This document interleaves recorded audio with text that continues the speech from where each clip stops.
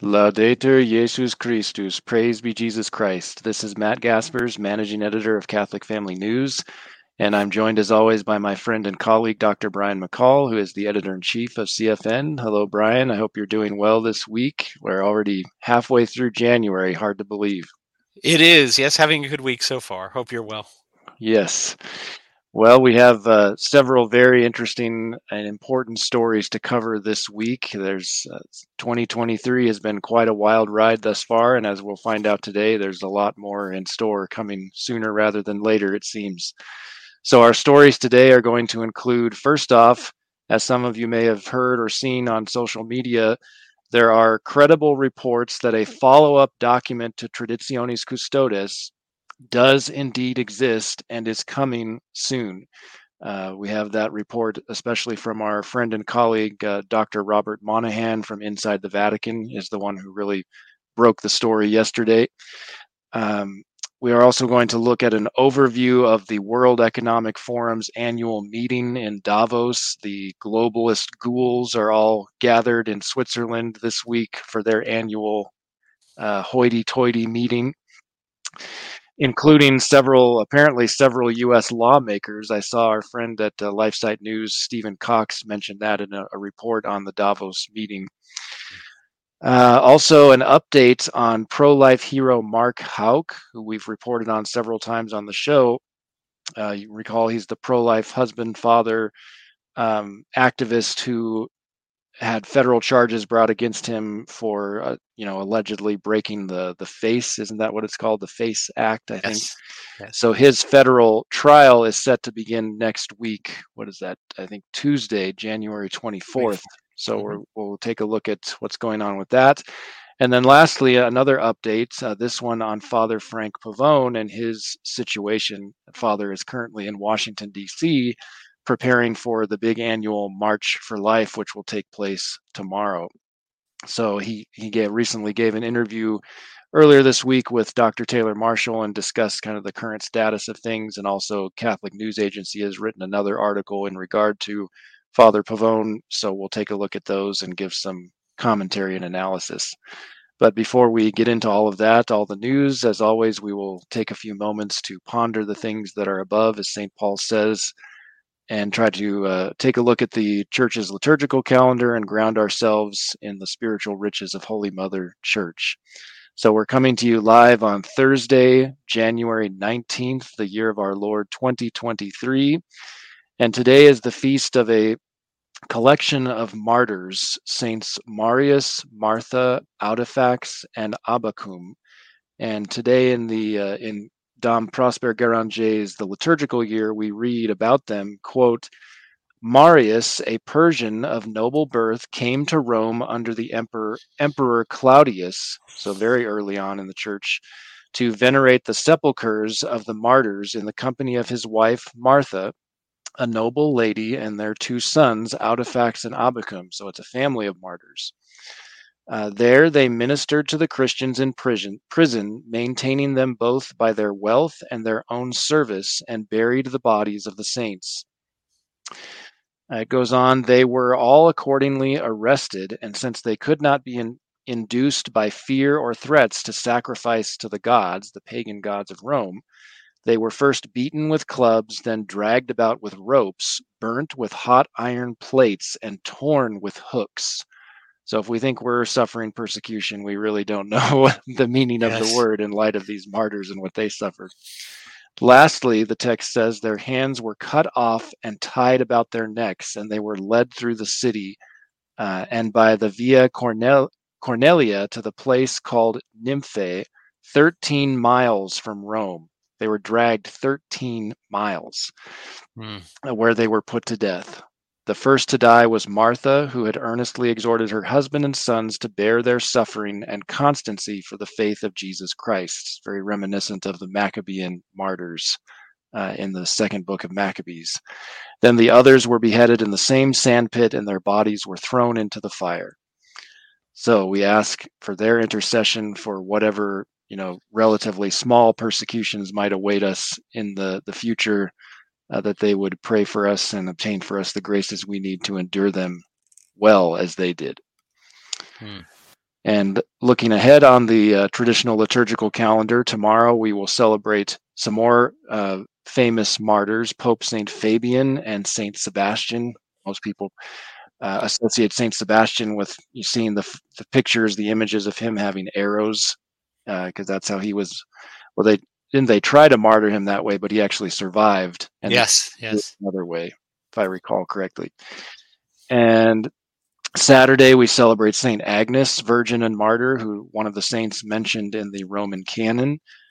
This coming Sunday is the third Sunday after Epiphany. Remember, on the traditional calendar, there's no such thing as ordinary time because the Son of God was made man and came into the world. There's nothing ordinary about that or about any time since then. And then next week, we will celebrate St. Raymond of Pennafort, who was a confessor of the faith, on January 23rd, followed by St. Timothy, the spiritual son of St. Paul, who was a bishop and martyr. And then finally, the conversion of the great apostle to the Gentiles, St. Paul, on January 25th. So a lot of great saints and feasts coming up soon. I don't know if Brian had anything he wanted to add. Yes, that conversion of St. Paul really is a feast to push us to remember we have a mission, we as the whole church, to convert those who are not Catholic. That St. Paul didn't just fall off his horse and get struck by our Lord to just go on being a good Jew, right? He was called, our Lord told him, you have to convert, and he converted. And it's important to remember that because the modern Vatican, since Vatican II, has tended to use this week, which used to be a week to pray for the conversion of schismatics and heretics, for ecumenical hootenannies, and to twist the conversion of St. Paul into some ecumenical feast, which it's anything but. It's the opposite of their message. Yes. But fortunately, there hasn't seemed to be too much going on in Rome in that sense. Maybe they're working on other things, as we'll get to. Yeah, exactly. All right. Well, we'll go ahead and start with our first story. As I said, it's some reports that a follow-up to Traditionis Custodes is reportedly coming soon. So this news originated, as far as we know, with a German blog post that appeared on January 13th, which Rorate Caeli shared, I know, on social media, and I emailed it to our friend at LifeSite News, Dr. Micah Hickson, who's from Germany, fluent in German, so she took a look at it as well. And essentially what this blog post says is that first of all, Cardinal Arthur Roche allegedly responded to Benedict XVI's death by exclaiming with glee, "Now we can finally sign the document."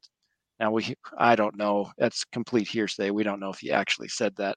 But more importantly, this blog post says that reportedly there is a forthcoming, what they refer to as an apostolic constitution, which is a particular form of a papal document, a legal document, by which, quote, according to the blog post, Francis, who is extremely dissatisfied with the slow implementation of Traditionis Custodes, finally wants to put an end to the old Mass, end quote. That's an English translation of the German blog post. And it goes on to say, according to our information, the expected constitution contains 4 main decrees, and then it summarizes them. First off, in no church, and then in parentheses it has diocesan question mark, like a parochial church, may only the old Mass be celebrated. So in other words, if it's a parish church, a regular diocesan parish church, the old Mass cannot be celebrated exclusively, according to what they're hearing. And secondly, I take my understanding of those parentheses with question marks is that's this author inserting kind of ambiguities in what the information is. So what his information is church, and then he's saying, I think they mean DOS. So that's what it's like an interpretation. Interpret it, like maybe this is what they mean. Yes. Correct. And so the second bullet point says in, parentheses, diocesan question mark churches, it is not allowed to celebrate every Sunday in the old rite. So that seems, if that's correct, and the interpretation is correct, diocesan meaning parochial churches, if you go to a diocesan traditional Latin Mass every Sunday, that supposedly is not going to be allowed after this document drops. Third bullet point, in the use of the 1962 books with the modifications ordered by Francis, is permitted only for the celebration of Mass, not for the administration of sacraments and sacramentals. And then lastly, every priest is obliged to, in parentheses, publicly,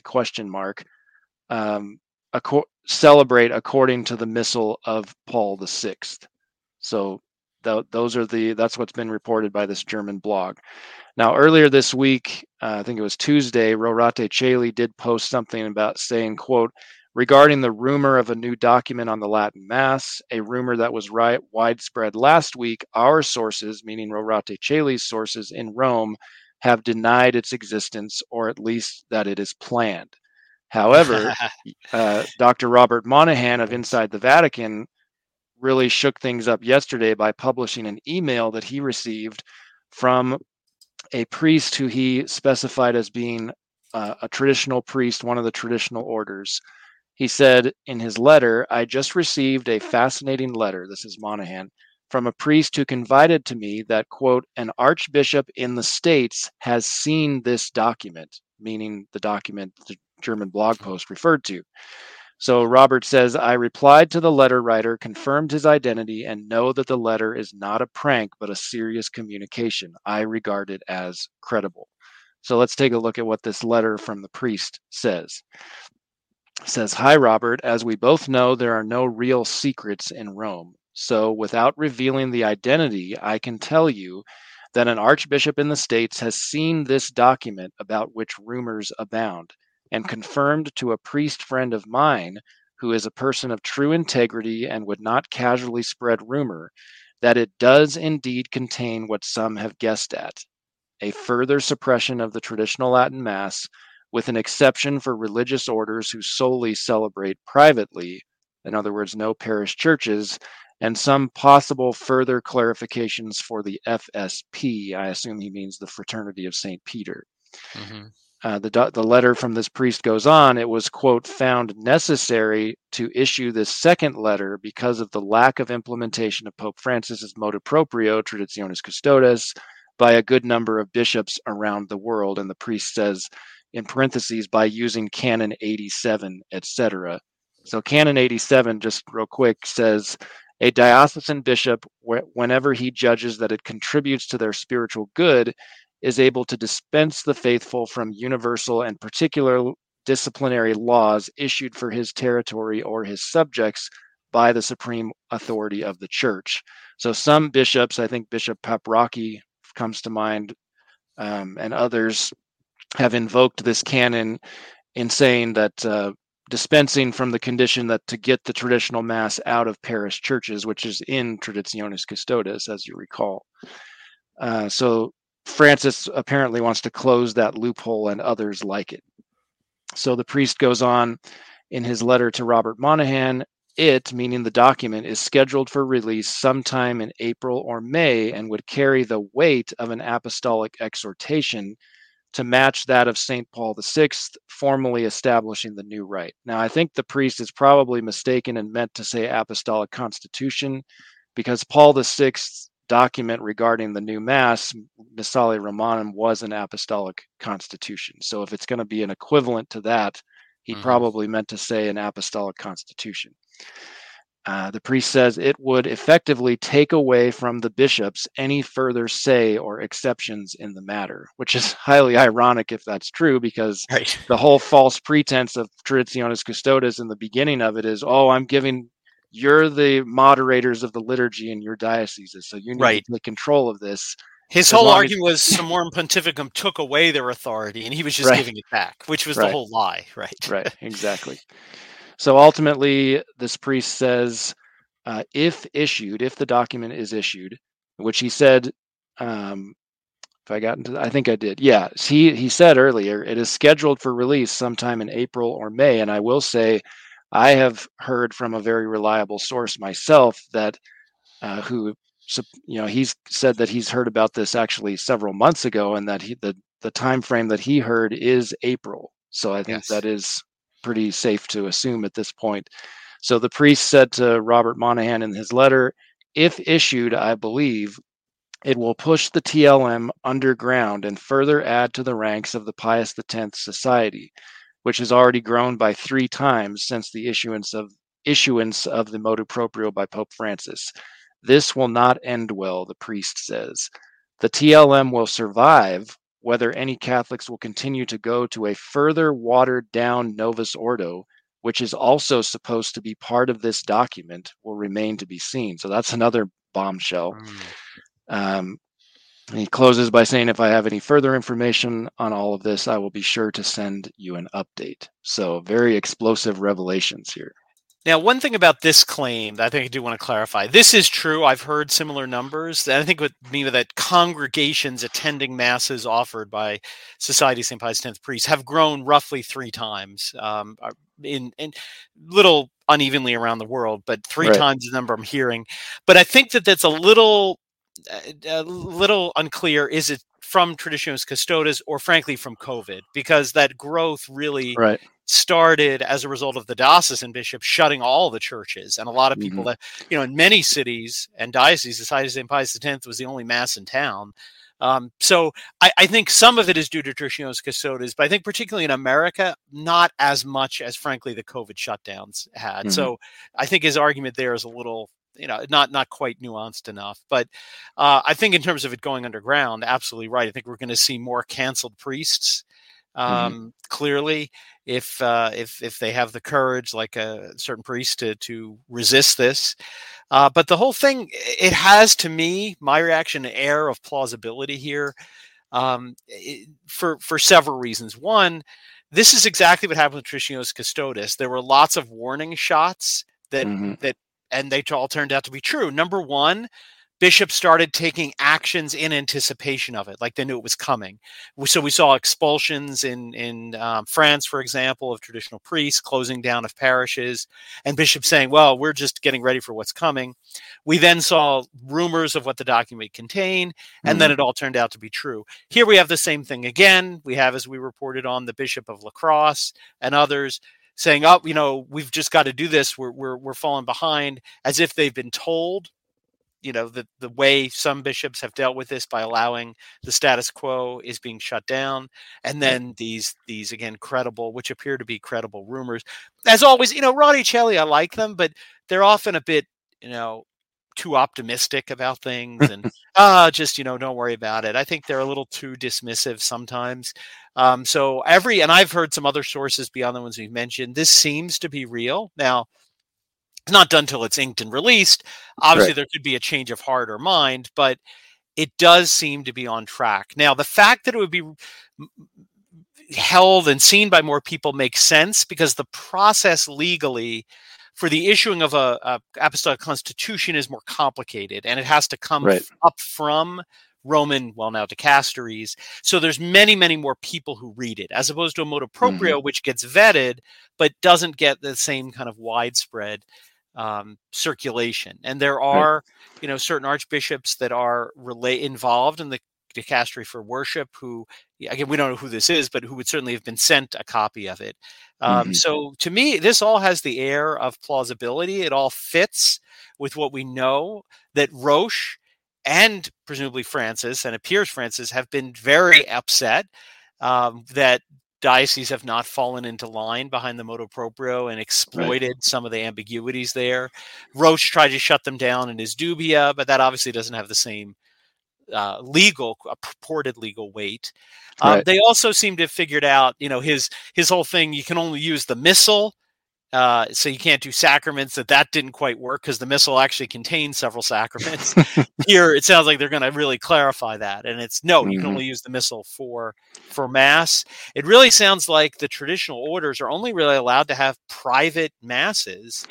Yeah, my sense is that the fundamental purpose of all of this, first and foremost, is to get the traditional Mass out of parish churches, to close any loopholes that bishops have used to keep it in parish churches, because that's the goal. As I think Chris Ferrara wrote for us quite a while back, the goal is to quarantine, I think was the word he used, the traditional Mass, get it out of the main, Summorum Pontificum made it much more mainstream, brought it into the parish churches.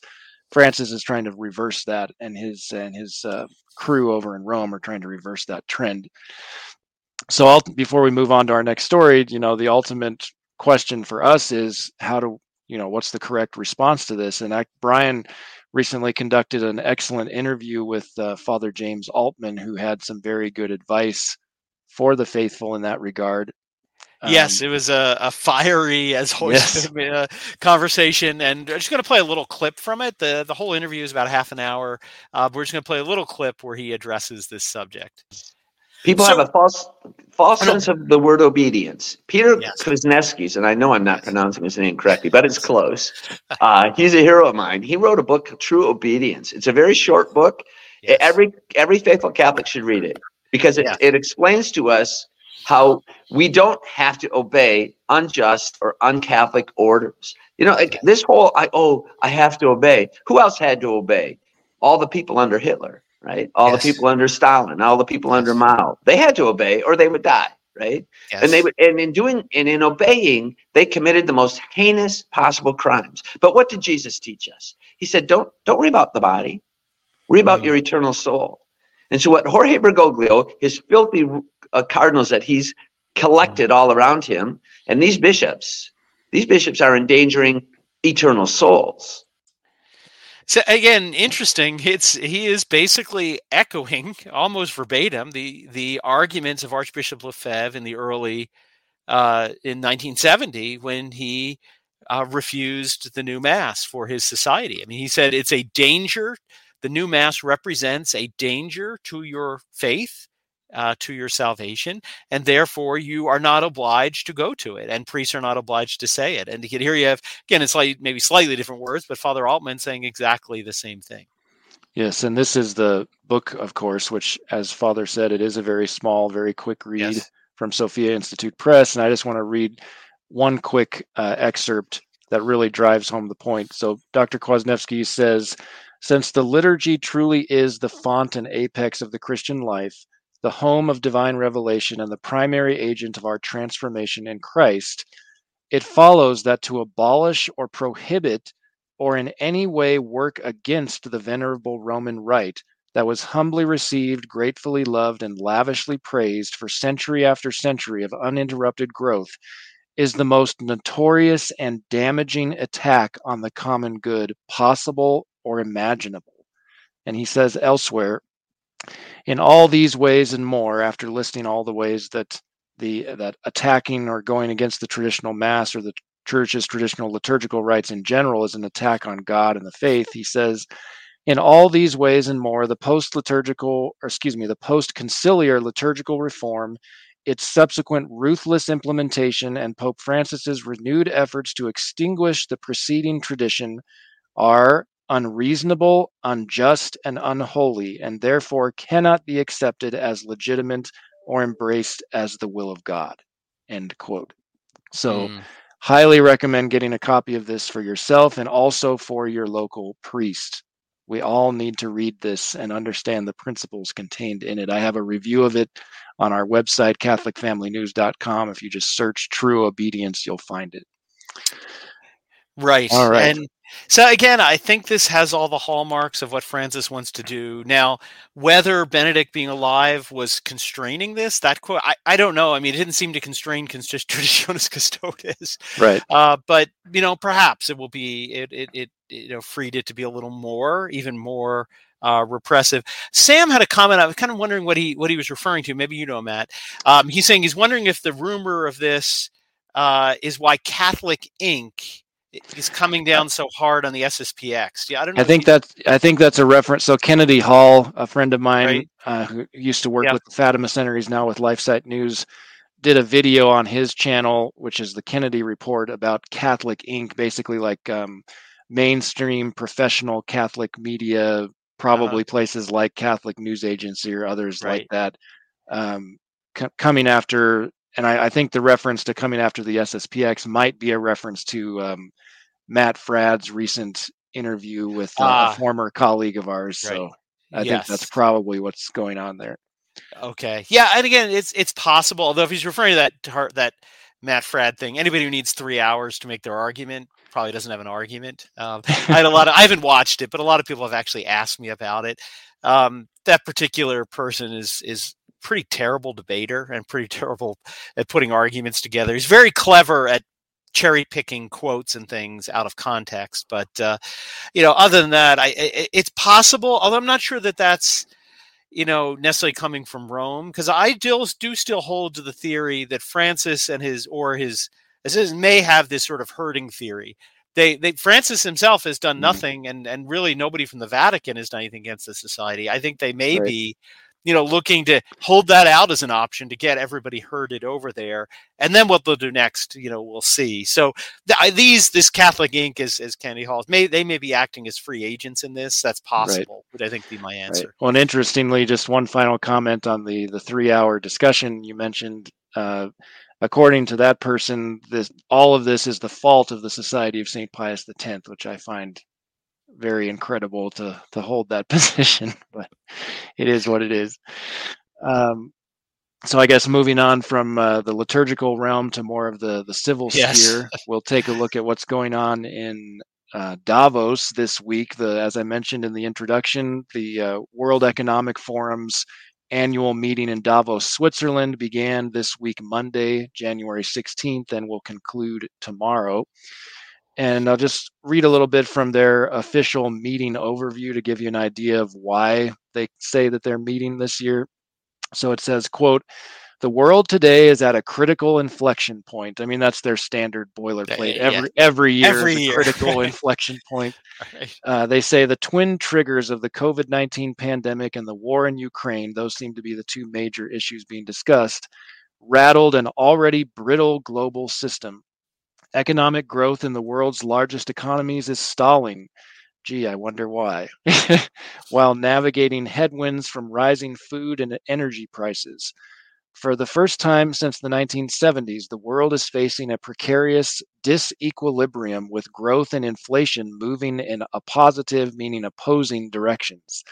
This is occurring alongside heightened geoeconomic fragmentation, financial sector vulnerabilities, including stretched asset prices and high debt values. Yeah, because our governments keep printing more and more fiat currency out of nothing. And it also says a climate crisis spiraling out of control. That's another one of their big issues there, which could magnify any growth slowdown, particularly in emerging markets. Unless these systemic and interconnected risks are addressed, the promise of a decade of action might become a decade of uncertainty and fragility, referring to the 2020s. So it says, against this unprecedented backdrop, the World Economic Forum is convening its 53rd annual meeting in January to reaffirm the value and imperative of dialogue and public-private cooperation, not only to navigate the current cascading crises, but more importantly, to drive tangible system-positive change for the long term. It's kind of like reading a document from Francis or the Vatican. You don't exactly know what it means. It's a lot of fancy words, but very nebulous. Yeah, and basically what they're saying, I mean, all of those crises are self-engineered by these same people, because this is the way they've been working in history. The same cabal under different names is you foment a crisis, and then you say, "Oh, we've got this horrible crisis. It calls for extraordinary measures." You adopt them, and then you advance your revolution because they never go away, right? And that's, they thrive on this. And that's why they foment, take advantage of, or drag out. I mean, they're still talking about COVID-19 as a crisis. Right. They don't want it to go away because it's useful. Exactly right. Never waste a good crisis, one of them said. I forget which one. So ahead of this meeting, they always release something called their what do they call it? Global Risks Report. So I'll just read a few of the things. Over the next 2 years, this is what, according to them, we need to be really concerned about over the next 2 years. Number one, cost of living crisis. I probably would agree with that. The cost of living is getting ridiculous. They say natural disasters and extreme weather events, geoeconomic confrontation, failure to mitigate climate change, erosion of social cohesion and societal polarization. Not sure what that means exactly. Large-scale environmental damage incidents, failure of climate change adaptation.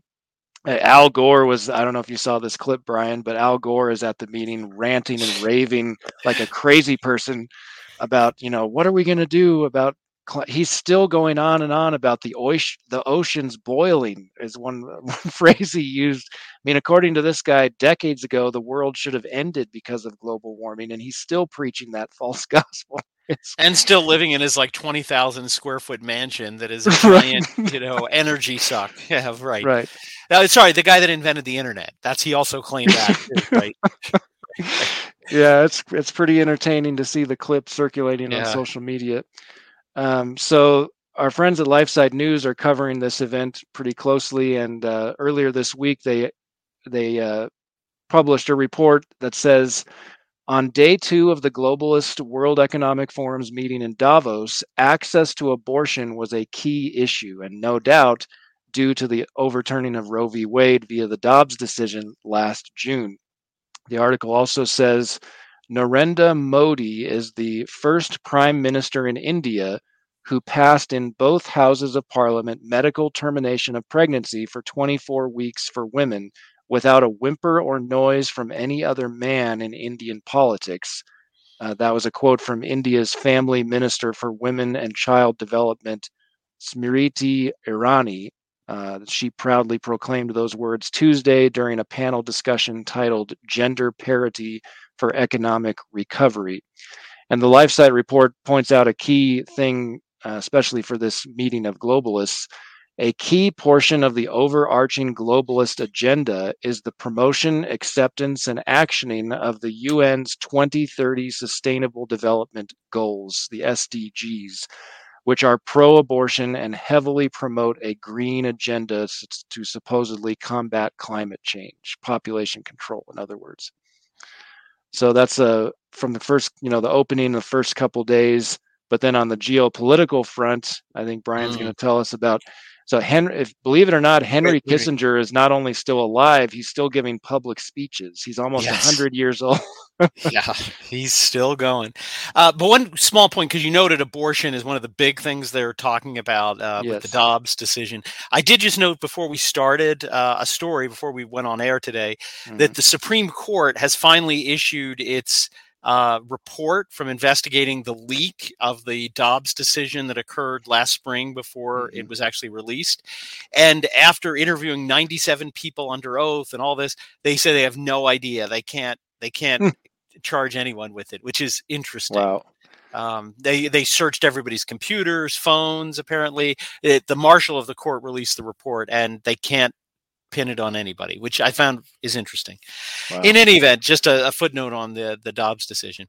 So yes, Henry Kissinger, again, if you're not familiar with this guy, he is a bad guy. I mean, he is one of the longest serving globalist that, is really an architect of the World Economic Forum. John Venari had seveal articles about, all the bad things Kissinger did. A Bilderberger guy too, I think. He's the big starter of the Bilderberger Group, the Trilateral Commission, Council on Foreign Relations, all these globalist entities. He also was really the mastermind of the beginning of the surrender to China. As you remember, that really began when Nixon went to China and gave up the whole fight against China. That was really Henry Kissinger behind him. So that's who this guy is. Henry Kissinger was basically like Nixon's McCarrick, more or less. Yes. Yeah, pretty much. So January 17th here, in connection with this, he says, I want to express my admiration for the president of Ukraine and for the heroic conduct of the Ukrainian people. Before this war, I was opposed to membership of Ukraine in NATO because I feared that it would start exactly the process that we are seeing now. Now that this process has reached this level, the idea of a neutral Ukraine under these conditions is no longer meaningful. Ultimately, Kissinger said that NATO membership for Ukraine would be appropriate at this point. And again, this is what leads me to believe, I think this is what they wanted all along, was Ukraine and NATO. They couldn't get there, so they manufactured this war to then say, what's the point? We might as well just do it now. I mean, that's more or less what I think is between the lines admitting. And again, what is these people's obsession with Ukraine and with Zelensky? Now, again, before I get into this, I have no love for Putin. The guy's done some interesting things, but he is not our friend. He is out for his own country. So I'm not, we're not promoting Putin. But that's kind of their only defense for Zelensky. Oh, he's not Putin.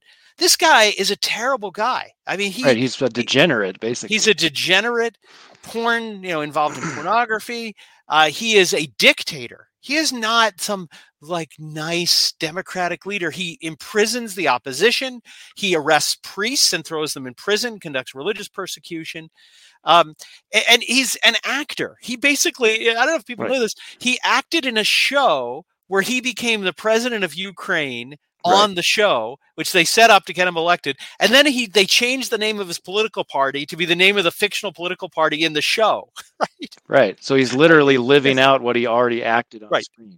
Exactly. But again, more importantly, this guy is a despot. He is a dictator. He is not, somebody who respects the rule of law. The religious persecution alone has been astronomical. And he's now, I saw this headline of the Babylon Bee, after latest congressional vote of money to Ukraine, Zelensky passes Elon Musk as the richest person in the world. Right? They have given him more money than Elon Musk, has. What, why? It's just this obsession with it. The New World Order has been obsessed with Ukraine.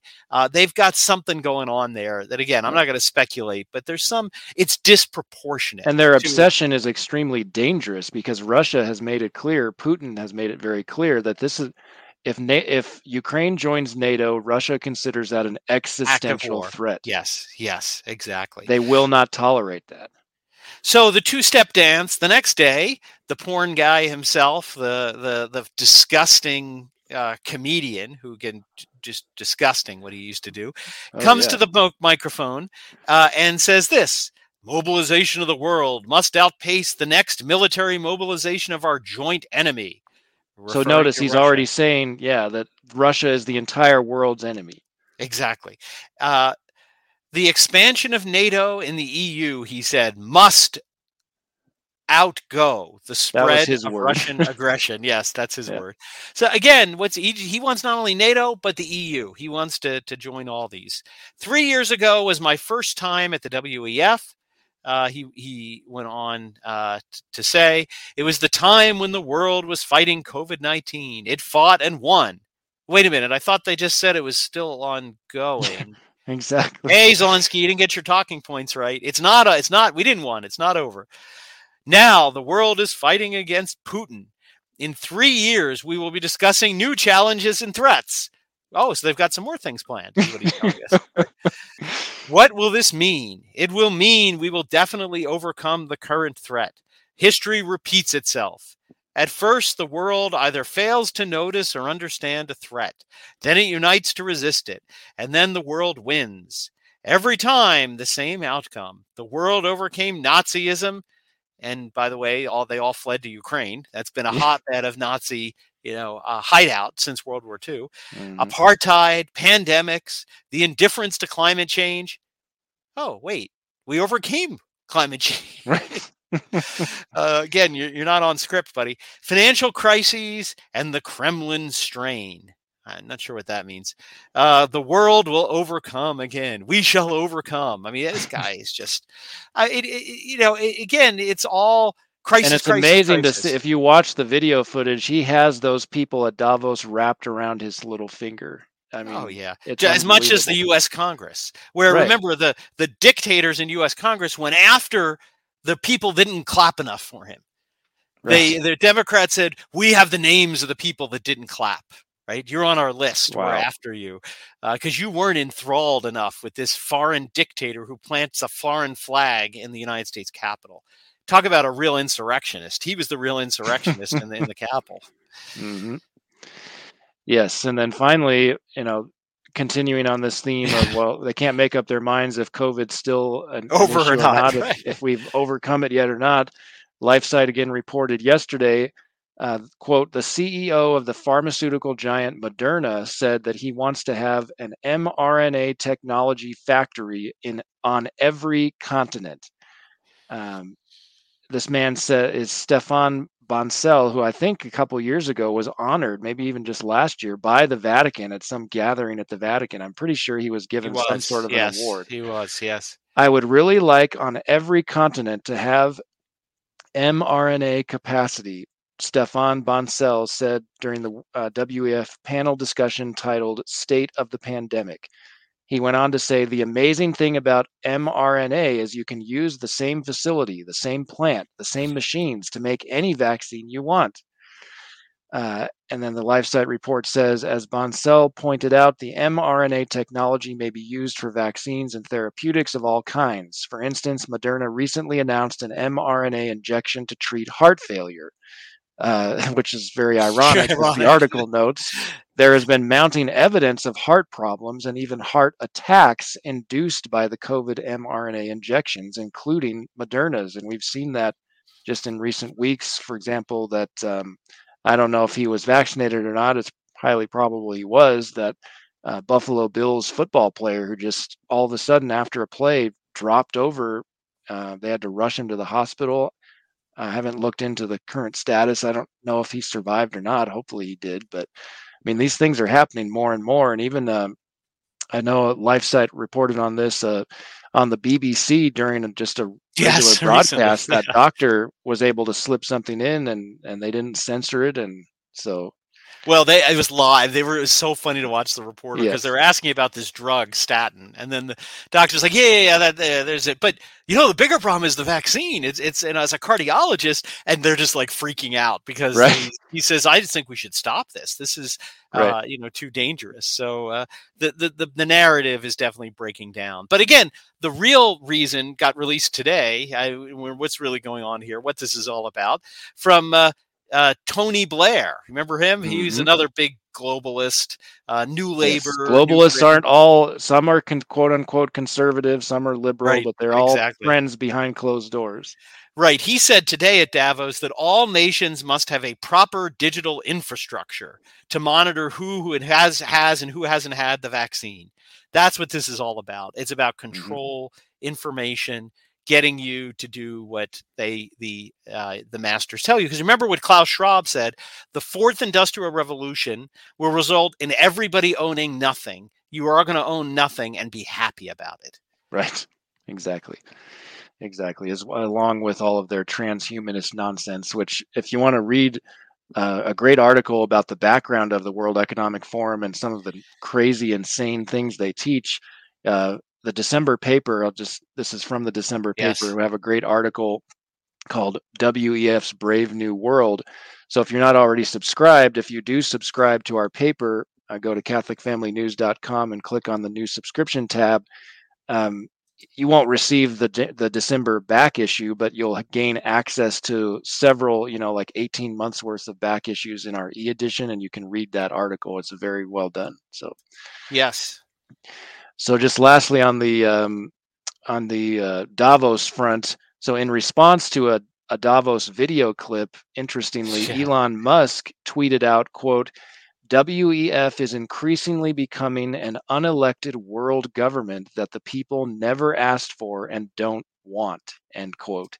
And he also ran a poll. I haven't checked the results of it. I think it's an overwhelming no, though, of whether or not people want the WEF to be in charge of the world or not. So he's really trolling the Davos meeting, which is pretty funny to see. Funny. Yes, it is. It is. Well, moving over to some other secular news, as we've been reporting for months, one of the other effects of this administration has been to weaponize the FBI and the Justice Department to persecute people who are working in the pro-life cause. Mass arrests across the nation, harassment of pro-life people by the FBI and the Department of Justice. And we have a little update on one of those stories.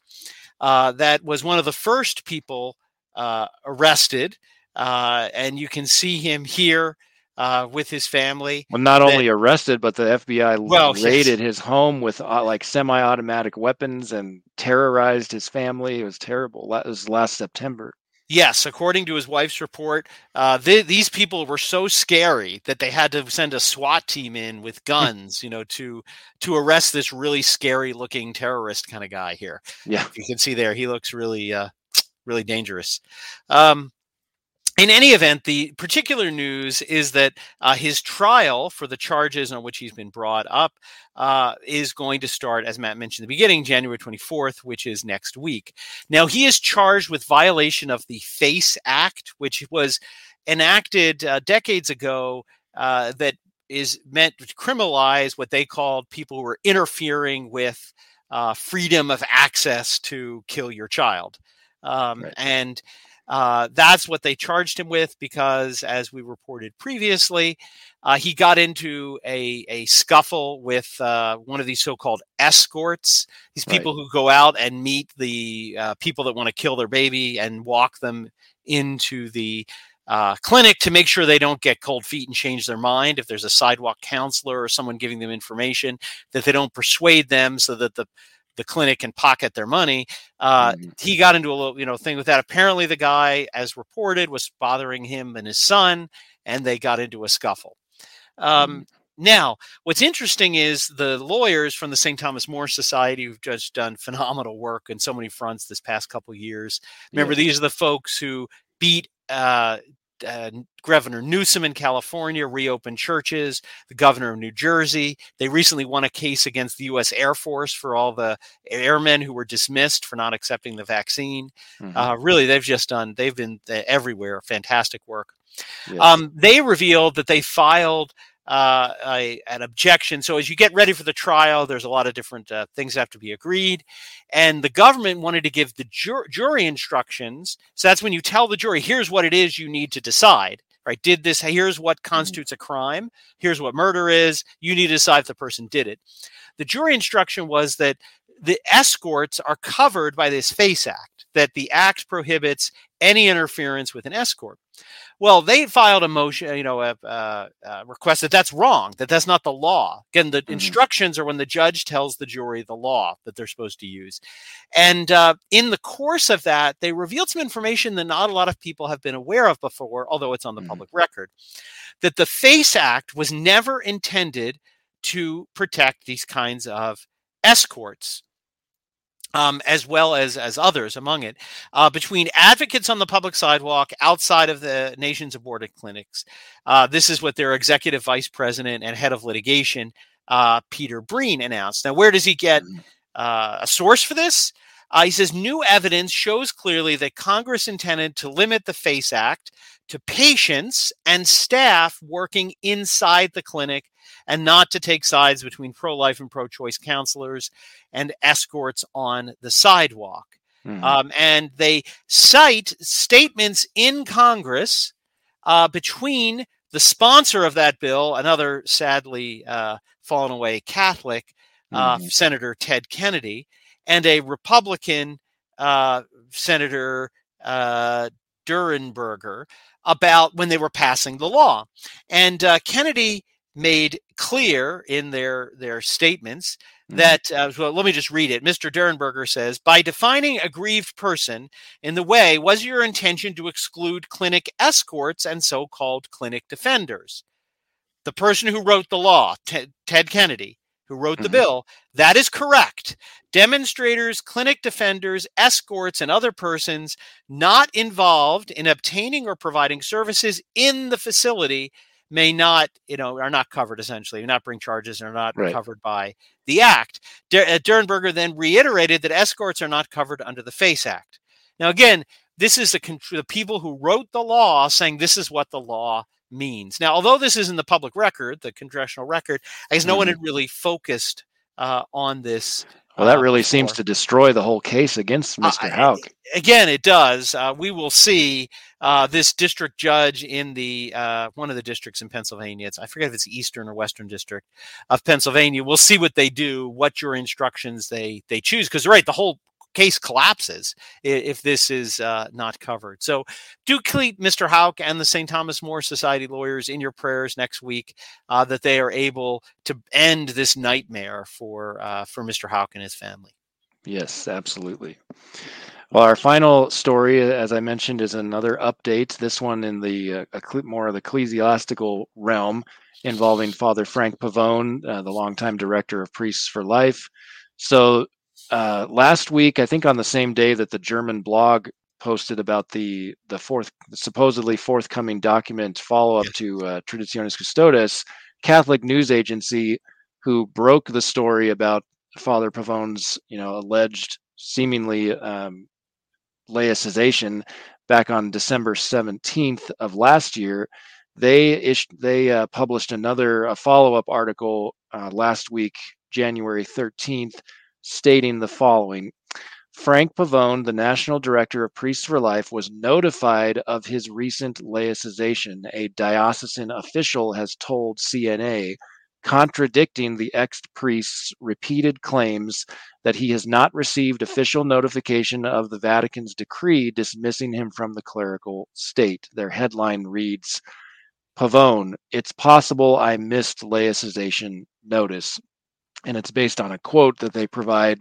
I'll get to that in just a minute. They emailed Father Pavone for comment because apparently CNA has reached out to the Diocese of Amarillo, and the diocese is willing to cooperate with them.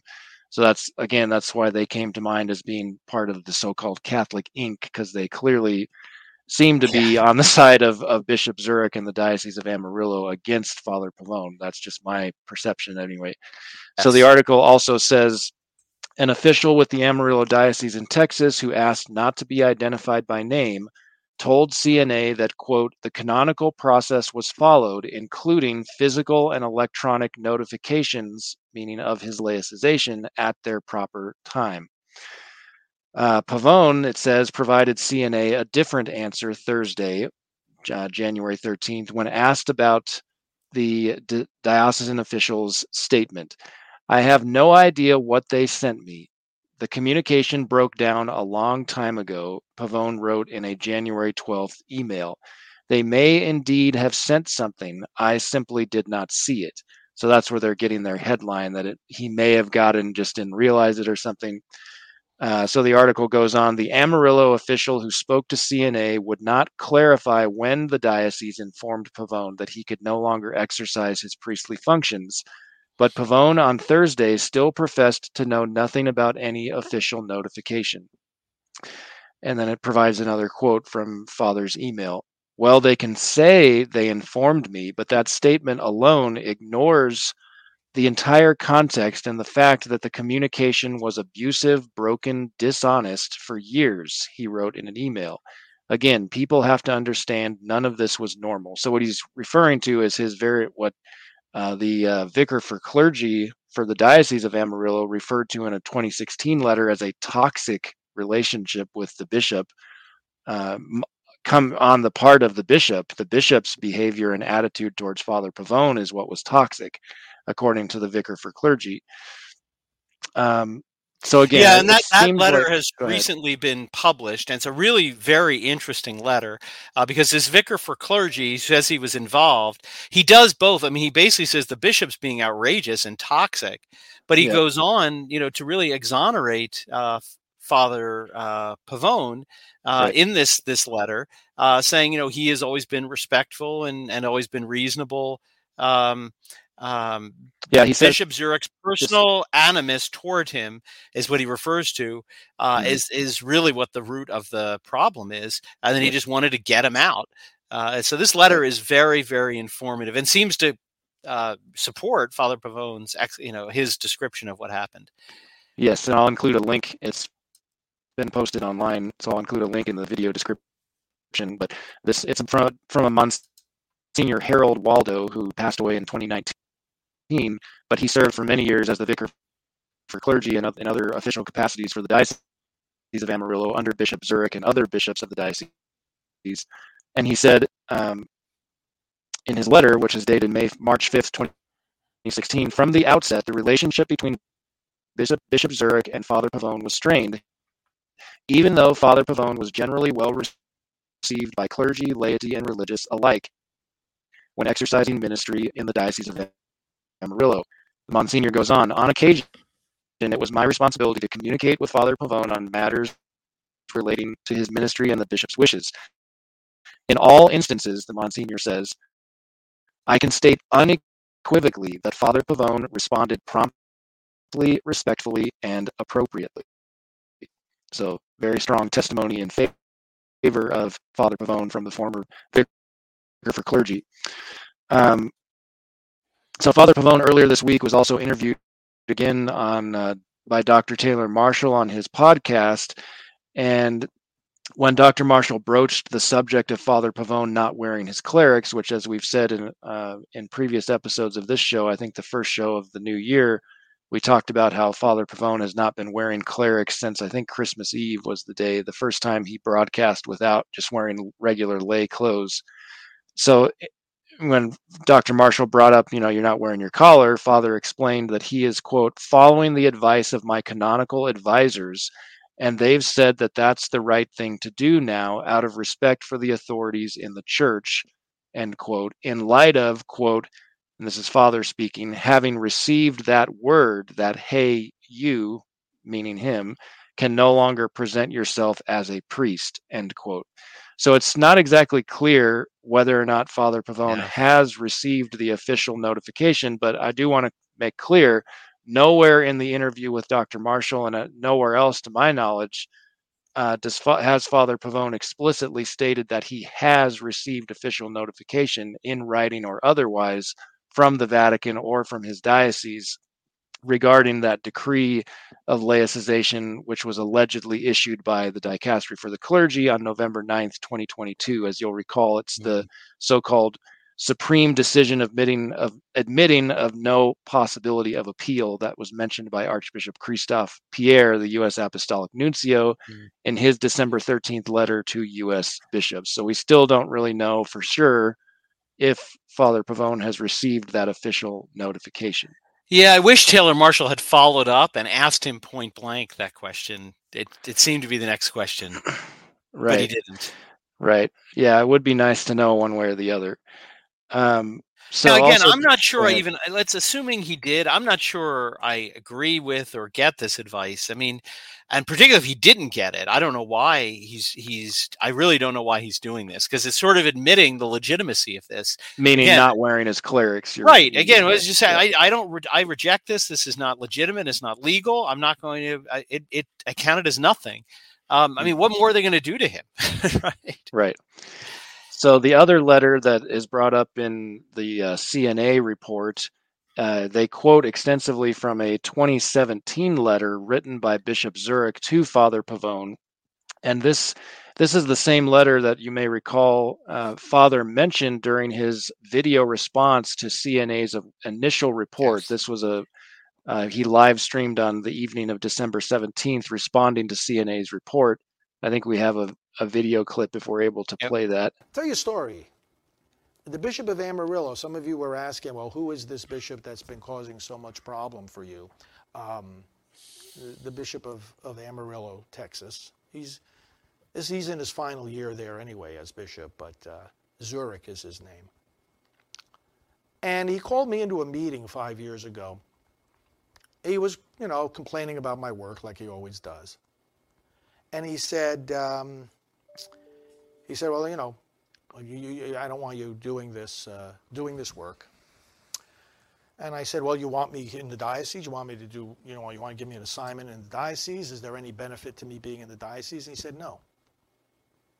So he didn't want me doing work in the diocese, and he didn't want to let me do work outside the diocese. And I knew this already. So I said, well, you want me out of the priesthood, don't you? Now, there were other witnesses in this meeting, and I can tell you who they are too. And they know, and they remember this. And he said, never, never, twice, out loud. Never, never. I would never want you out of the priesthood. This is my bishop talking to me. Never, never. Remember that, Bishop? I'm sure he'll see this video. Never, never. This is in 2017. A few weeks later, after that meeting, I get a letter from him saying, I want you to request to be dismissed from the priesthood.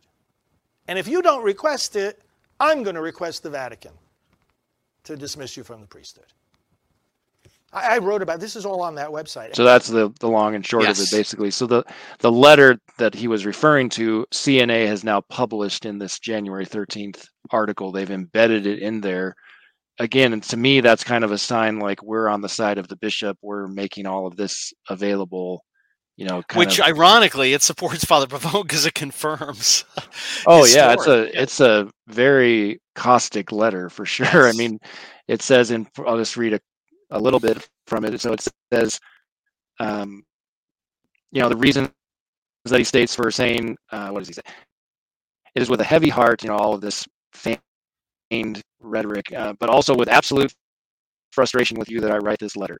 Because of your scandalous behavior, your involvement in partisan politics, your persistent disobedience. This is from the bishop who wouldn't give him an assignment.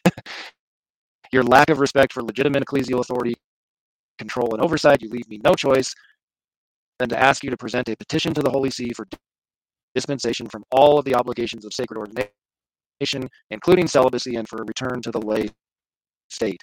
That's paragraph 1. Paragraph 2 says, if you choose not to petition for the dispensation along with a return to the lay state, I will submit a petition to the Congregation for the Clergy to request that the Roman Pontiff dismiss you from the clerical state ad penam. I think as a penalty is what that means. Should dismissal from the clerical state be imposed as a penalty, it may not come with dispensation from the obligation of celibacy. So it's like if you want to have the option to marry, if like dangling that as if it's some kind of a carrot for Father Pavone, right? Then you better do what I say, or else you might not have that option if they penalize you.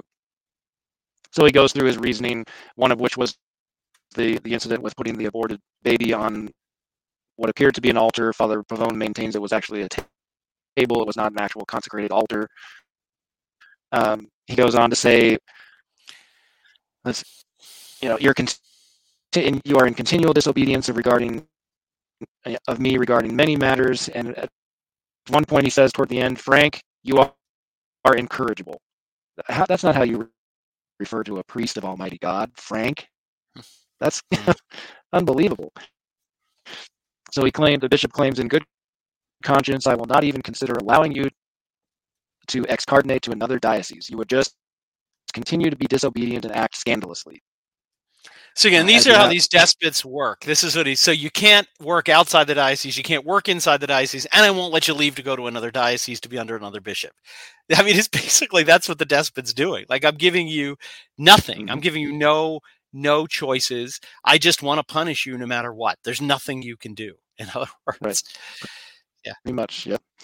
So that is, I mean, ultimately, Taylor Marshall did ask him, where things stand, and Father Pavone, as he has said in past interviews, he's just basically keep carrying on with his pro-life work. He's still the director of Priests for Life. He's continuing, as he says, to knock at the door of the Vatican, trying to do what he can to get reinstated into the clerical state. But I think it's highly unlikely that will happen under Pope Francis. We can hope for maybe a better situation under Francis's successor, but certainly need to keep Father Pavone in our thoughts and our prayers. Yes, very true. Well, we had a big full news roundup for you this week. As Matt mentioned, please consider subscribing to our paper. A lot more detail, like that article in the WEF, will be in the paper. And as he mentioned, if you subscribe, you will get immediate, as soon as your subscription is paid for, electronic access to years of back issues. So you pay for 1 year, you get a decade. So you get a lot of issues. So please do consider that. If you can also, if you're already a subscriber, help us by liking, giving a thumbs up, rumbling to our videos, subscribe to our channel so you get notified, and forward links through social media or other ways to people yes. To get our content out there. We appreciate your help with that.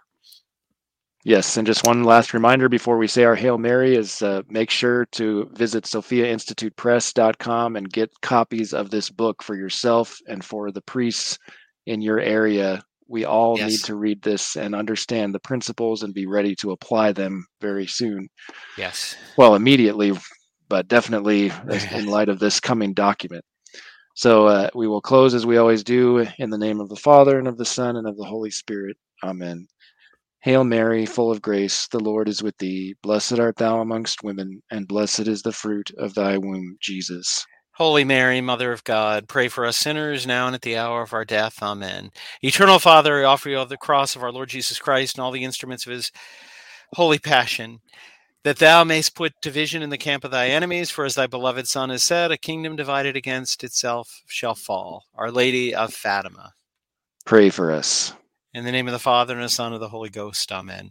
Amen. Well, we wish you a very good rest of your week, a holy, happy week, and God willing, we'll see you again next week to see the state of the world and the church from a Catholic perspective.